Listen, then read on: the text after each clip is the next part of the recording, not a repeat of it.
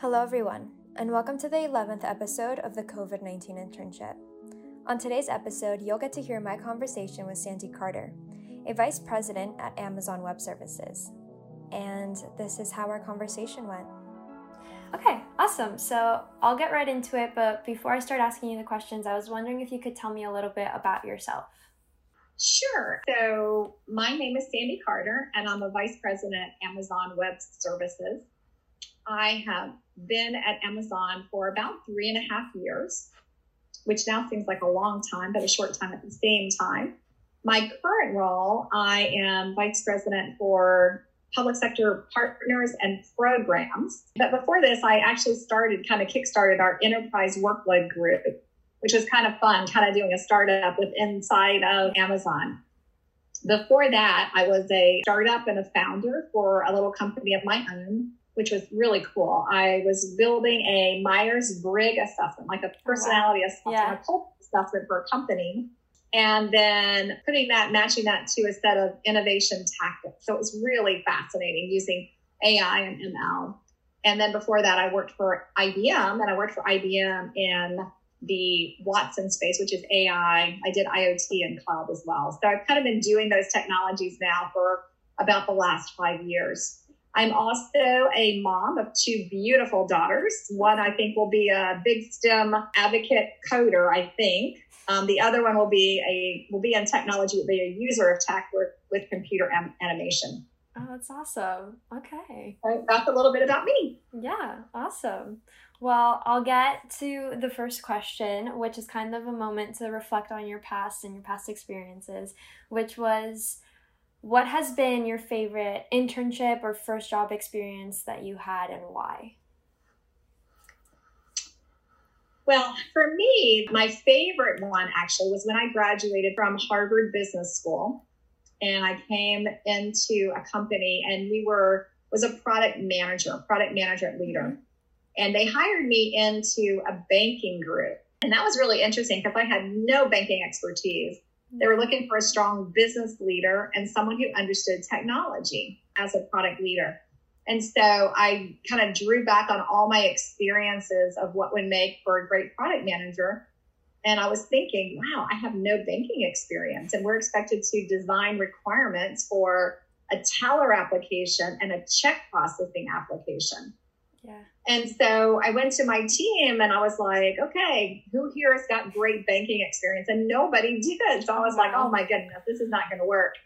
So I went to the CEO of one of the banks. He was alumni from my school. And I said, hey, we're supposed to be doing this project, but I don't see how we can do it without understanding what banking's like. Mm-hmm. And he goes, okay, we'll put together a proposal, write up a proposal, come back to me. So I wrote up a proposal that my team would alternate in as tellers. We would actually be tellers. And then another group would actually go be in the check processing division so we can understand that. And then we would do a set of interviews, not just with his bank, but with other banks in the area. He was part of the ABA, the American Banking Association. Mm-hmm. And so that was kind of in my first job, how I got my claim to fame, because our first product nailed the requirements because each of us had been a teller. We understood what was needed. We also understood the technologies to were able to bring the both together. And so that was really fascinating with me because now I'm at Amazon and everything's about working backwards from the customer. So it's just like a direct hit on what's really needed. Yeah, that's amazing that you were able to implement that to give everyone that hands-on experience to actually understand the perspective that you were trying to nail, because it is really important if you're going to make something for those people specifically. Yeah, and I was very grateful that, the banks didn't have to do that. And I know it slowed them down because being a teller is not as easy as it looks. Yeah. So they had to train us and everything for only 4 weeks worth of work. But the way the CEO described it to me, he said that they bought most of the products from this company I worked for, and therefore it would only make his life better in the long run. So he had a great long-term perspective, and we did as well because we spent the time to do that. Of course. It delayed our product by about 3 months, but so well worth it. So well worth it. Yeah. And you always have to put the little things first at times when it comes to that stuff. So I agree. And absolutely. as what you were saying that you did this experience and you had to go through all these processes, I was wondering what were some valuable lessons that you learned from that experience? Well, the most valuable lesson is pretty obvious, but it's about working backwards from the customer, always starting with the customer and figuring out what they want. And the interesting thing was, when we did focus groups, the tellers would say, we want this. Mm-hmm. And then once we were in there and we were actually doing the work, we're like, we understand the goal, but I think we could deliver it to them better. Right. Because we also understand the technology this way. And then we went back to double check and they were like, wow, that's really cool.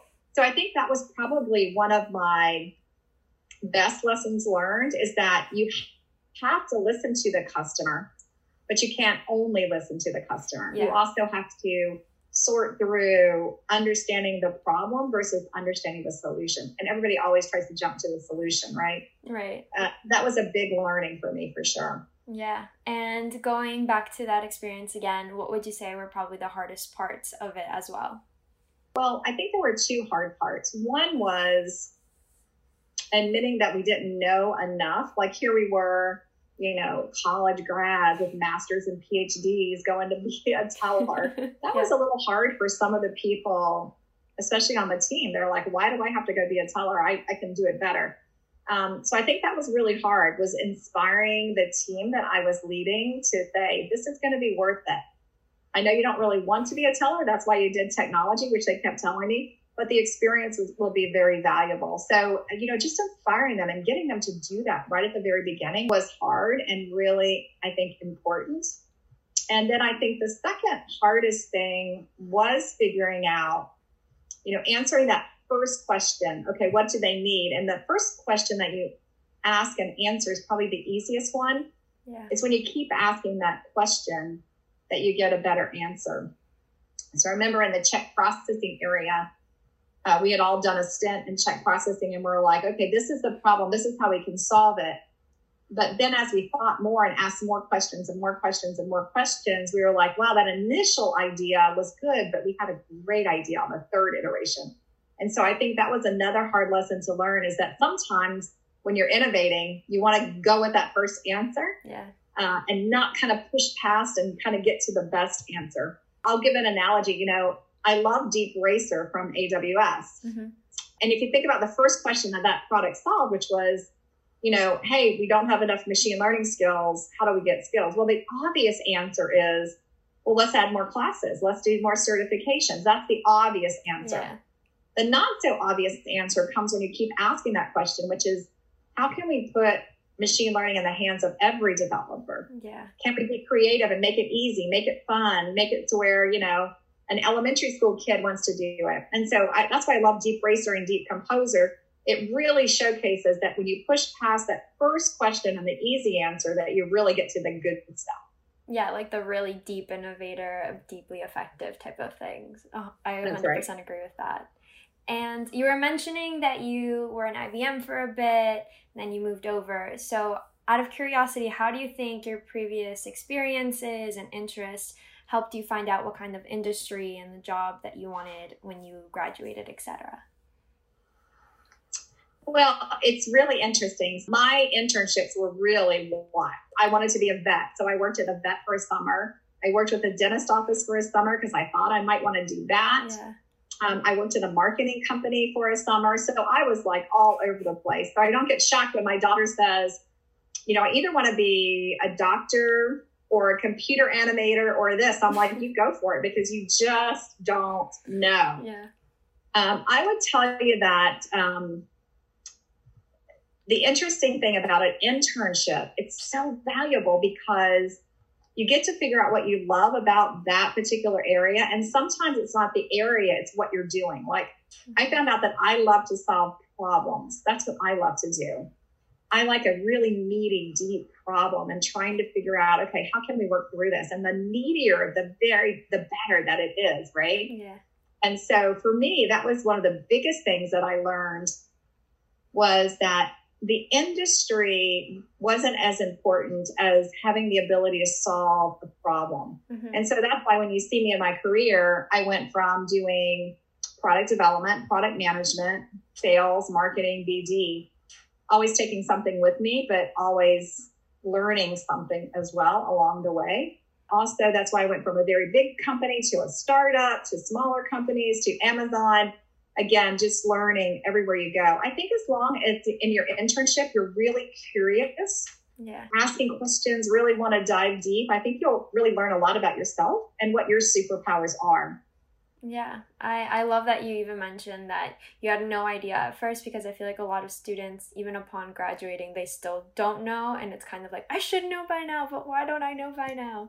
So like being able to like keep that in mind when you're graduating, etc., must be really important as well. And since you have so many projects that you've worked on and you've been in so many places, I was curious, what has been a favorite project that you worked on a previous position, and a project that you're working on now that have been your favorites?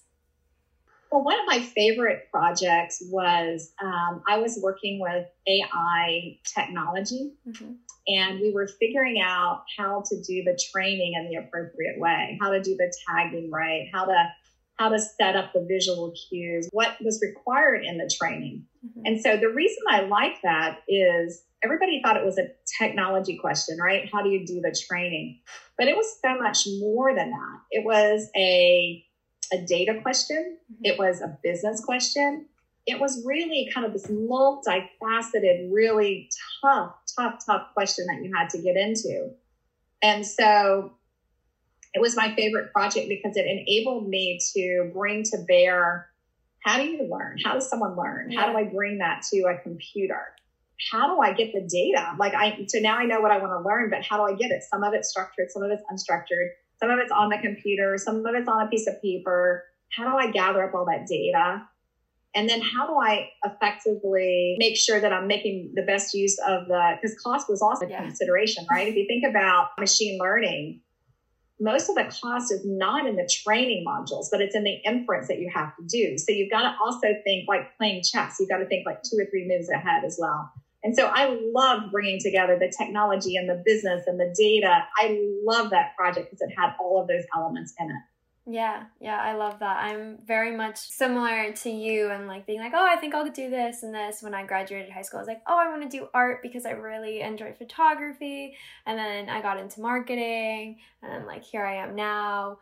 But with that like data and stuff coming at me in college, I realized like how much I enjoyed it, and combining art and data is one of like my passions. So I completely see why that could be a project that you love so much. Yeah, you should talk to my daughter. That's what my daughter is a great artist, and that's why she's doing computer animation, because she likes to code. She loves art. So that computer animation. So then she could do gaming. There's so many options, right? There's too much fun stuff out there, I have to say. Yeah. I recently took like a huge deep dive into UX design because I really do like graphic design too. And I was like, that's a whole other avenue. That's like understanding a person and user experience. And like, that's really interesting to me. So there really is so much that you can do.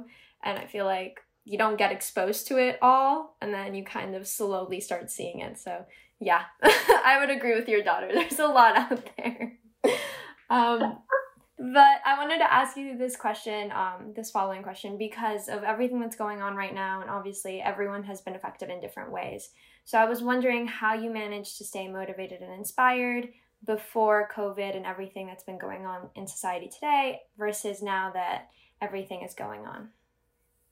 Well, I am, my husband calls me the most optimistic person on the planet. So before COVID, I'm very energetic. I love variety. I love traveling, right? Going to Paris, going to wherever, just going and seeing my customers and my partners. That was what really inspirational to me. It really motivated me. I'd go on a trip and I would spend a week with partners, and then I'd come back and I was like pumped up and ready to go with my team. I have the very best team on the planet, by the way. And then they were also seeing customers. So we'd come back and we'd figure out what we wanted to do. And that was really inspirational.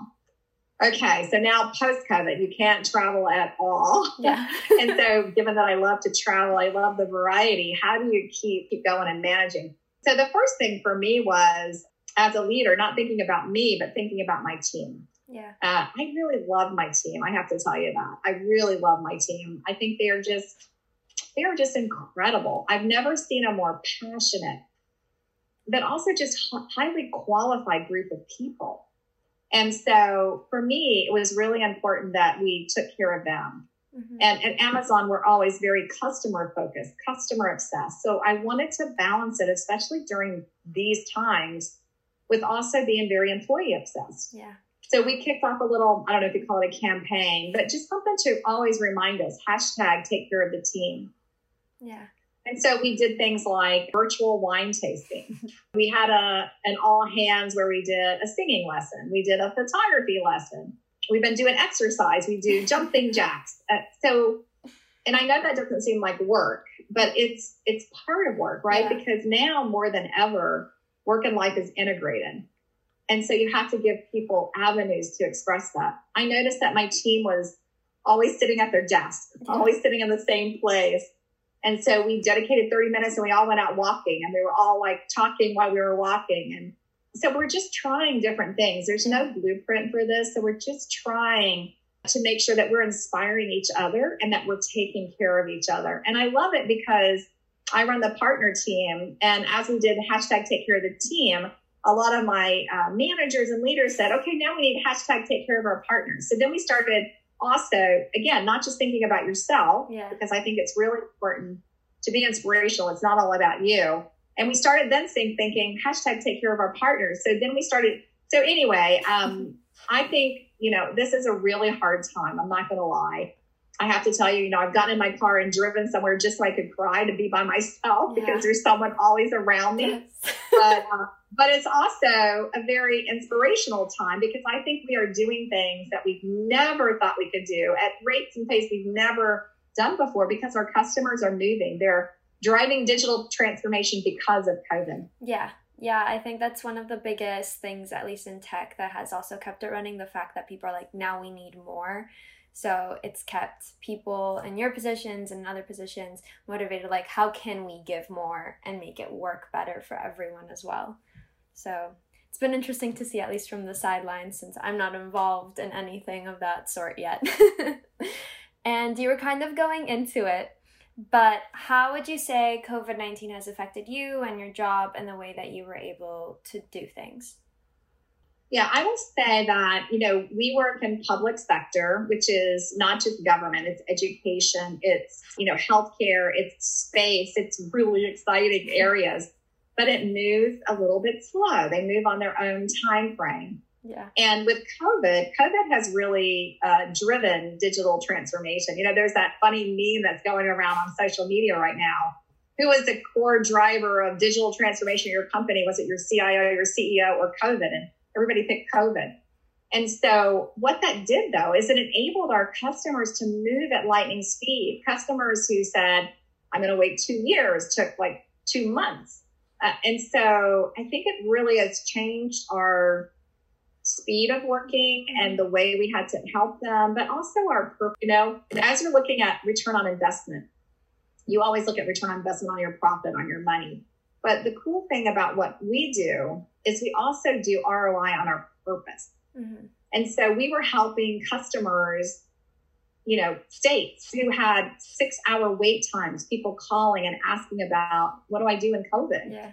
And we helped them go from 6-hour wait times to 20-second wait times, literally. And we were helping on research. We formed a data lake with knowledge so that people could do better research.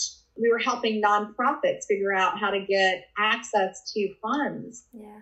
And it all has not just a business purpose, but a purpose, like changing the world purpose. And I think that it's always been there in our roles, but it was really heightened, that awareness. And that is very inspirational during this time. Yeah, I'm sure it is to be able to see how your partners are being more successful and how you've been able to help that is probably amazing to watch from your side of things as well. Since you're in tech, obviously public sector to a certain extent as well, I was curious, how well do you think that your industry has felt, but also dealt with the impact of COVID-19 and reacting to it? Well, for us, it's impacting every business differently. Some of the smaller nonprofit supporters that we talk with, they're struggling, and we're trying to help them with things like Hello Alice, which is a business center to help get them help. some of the areas have had cost cuts significantly. Yeah. And so the good thing is, we're AWS. We help people get to the cloud, and that helps your cost and your agility. And so I would say it not only increased the sense of urgency, but also the sense of importance of what we were doing or what we were able to do, helping states or counties or agencies reach their cost-cutting goals because of what we have available for us and the ability to provide that to people very, very quickly. Yeah. And with technical talent. So I think that, for me right now, working across the world globally, yeah.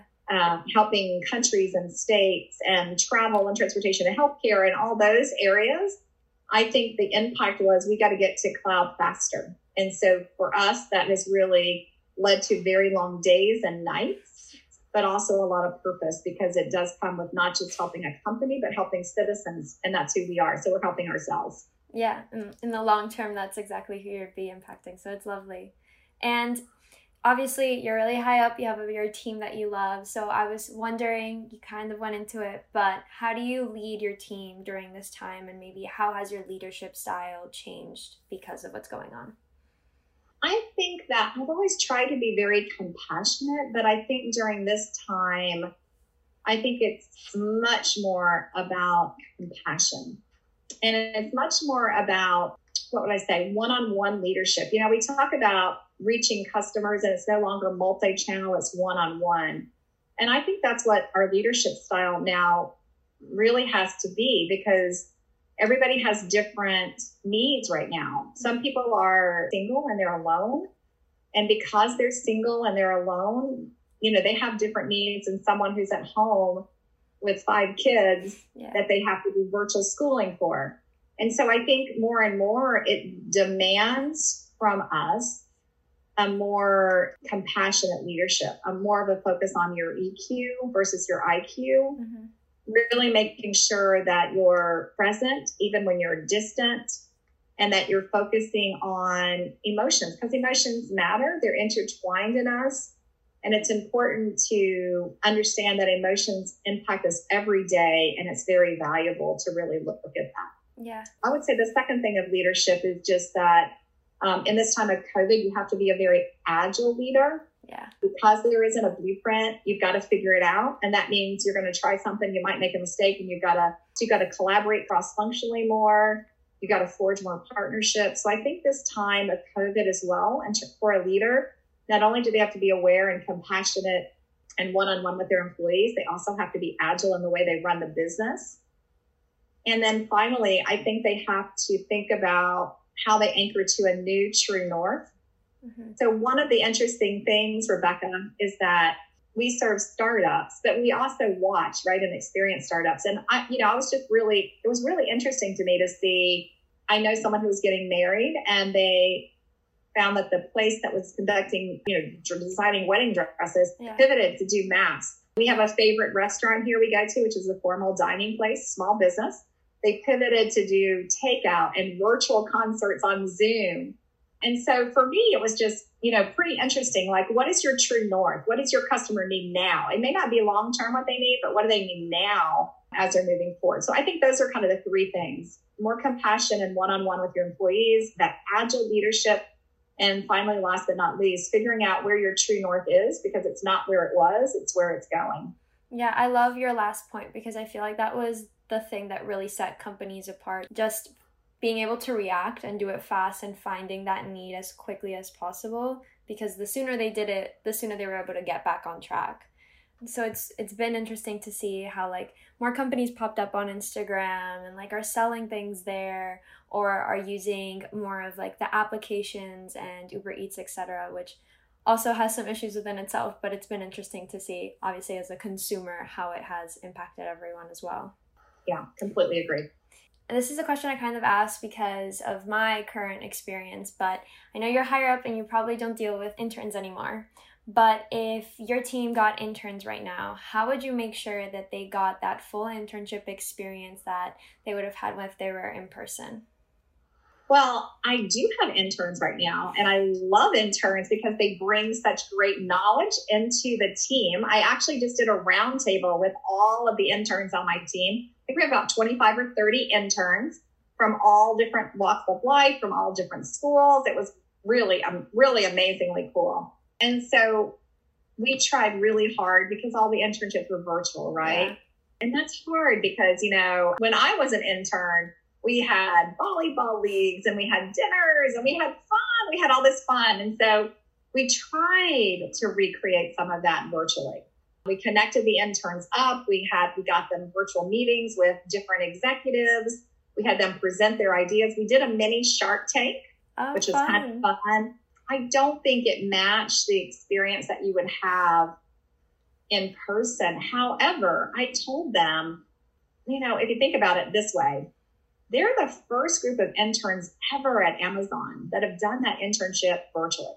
Yeah. They won't be the last, but they were the first. How cool is that to get to shape that experience for interns going forward, doing it virtually? So I said, give us all your ideas, let us know other things. Like some of them said, we should do like a weekly happy hour virtually for them. Or, when you give us a computer, you need to do this or that kind of stuff. So it was really helpful. And I tried to really emphasize, you will change the way that Amazon works. Yeah. And that is something cool to have on your resume, right? Yeah. I think that's really cool. Yeah, it's awesome that you asked them for feedback and asked them like how you can make it better. So they felt like they were being heard, but also it helps obviously your team in the long run develop a more efficient and successful program. So that's amazing. And I have a question from you that I actually got from another person I interviewed. So I'll ask you two of those. And the first one is, what do you do when things don't work out? What do I do when things don't work out? Well, I think nothing ever works out as it's supposed to work out, right? I was a little late for this meeting. Nothing ever works out the right way. So in my mind, I always try to make whatever happens into something that's good. So, let's take COVID, for instance. I think right now my team is closer as a team than they ever have been before. I started doing daily stand-up so we could be together. We could share. We're doing more things personal, like our wine tasting and our singing lessons and our yodeling and all that we wouldn't have done because everybody would have been on the road, right? And there's big value of being on the road and it's fun. Yeah. But then you just have to figure out, okay, it didn't work out that way. So how am I going to make the way it turned out work right? And that's kind of my philosophy throughout life. In fact, one of my teammates today was supposed to do something and it didn't work out that way. And I said, I always say that whatever happens for a reason. Yeah. So figure out the good in it. And if you can do that, if you can constantly do that, you'll be further ahead. You'll innovate faster. You'll have more friends. You'll be a funner person to be around. There's just so much value in doing that. Yeah, I am also in my friend group. They call me sometimes like a ray of sunshine because I'm like, it's okay. It happened. Like, we'll figure it out. Like, just take it day by day. We're gone for COVID, but we'll be back. As long as we graduate, like, that's great. That's right. There you go. Right? Right. So it's the little things. At least that's how I see it as well. So I agree. And I have a question for you. It's a little more AI based, which I thought would be interesting to ask you since you're so involved in that space. Do you believe AI will have a greater positive effect or negative effect on society? And how do you think that we can make sure that it has a greater positive effect? Well, I think by far it's going to have a greater positive effect. I'm already working with startups who are, able to help you identify skin cancer and doing that so much faster and with so much better accuracy. We have the ability to use AI to solve really hard business problems. And that's really helping out today and how we get things done. So like the call center seems kind of boring, but when you embed it with AI, it gets you down from 8 hours to 20 seconds. There's just so many great use cases and ways that I see AI working, even in one of our startups, Hello Alice. And they're looking at, how do we help small businesses? So they're a small business helping other startups and small businesses. they used AI to tag material to help their small businesses find the right information, get access to the right ones. So I really believe in the long run, it's going to be much better for us. I do think that will create new jobs, different types of jobs. And I think that that's going to be a really important part of making sure it's AI for good, like hashtag AI for good. Making sure that we don't leave anyone behind, that we bring people with us. And that's why I'm so excited about some of the things that AWS is doing, like with Deep Racer and Deep Composer, where they want to put AI in the hands of every developer, not just a set of data scientists, not make it an elite thing. And so for me, I see the good side of it. I anticipate what could happen as evil. But when you can use AI to help reduce human trafficking, when you can use AI to help better meet citizen needs, and you can use AI to help on cancer identification, I think those things far outweigh the other pieces that could happen. Yeah, I agree. As long as it's in the right hands and people are using it appropriately, I think it has so much more good to give than bad. And the last question I'll ask you from another interviewee is, what scares you the most? What scares me the most? Yeah. I think, well, it's kind of funny, but, I was thinking the other day, what if COVID had happened 10 years ago? That to me scares me, because I would be like, you'd have no computer, you have no mobile device, you have no video. Then you're going to be like sitting there all alone in your house. I don't like that idea. So I guess what scares me about thinking about that is I always want to be adding value to society. I never want to be retired or sitting around doing nothing. I always want to be giving back.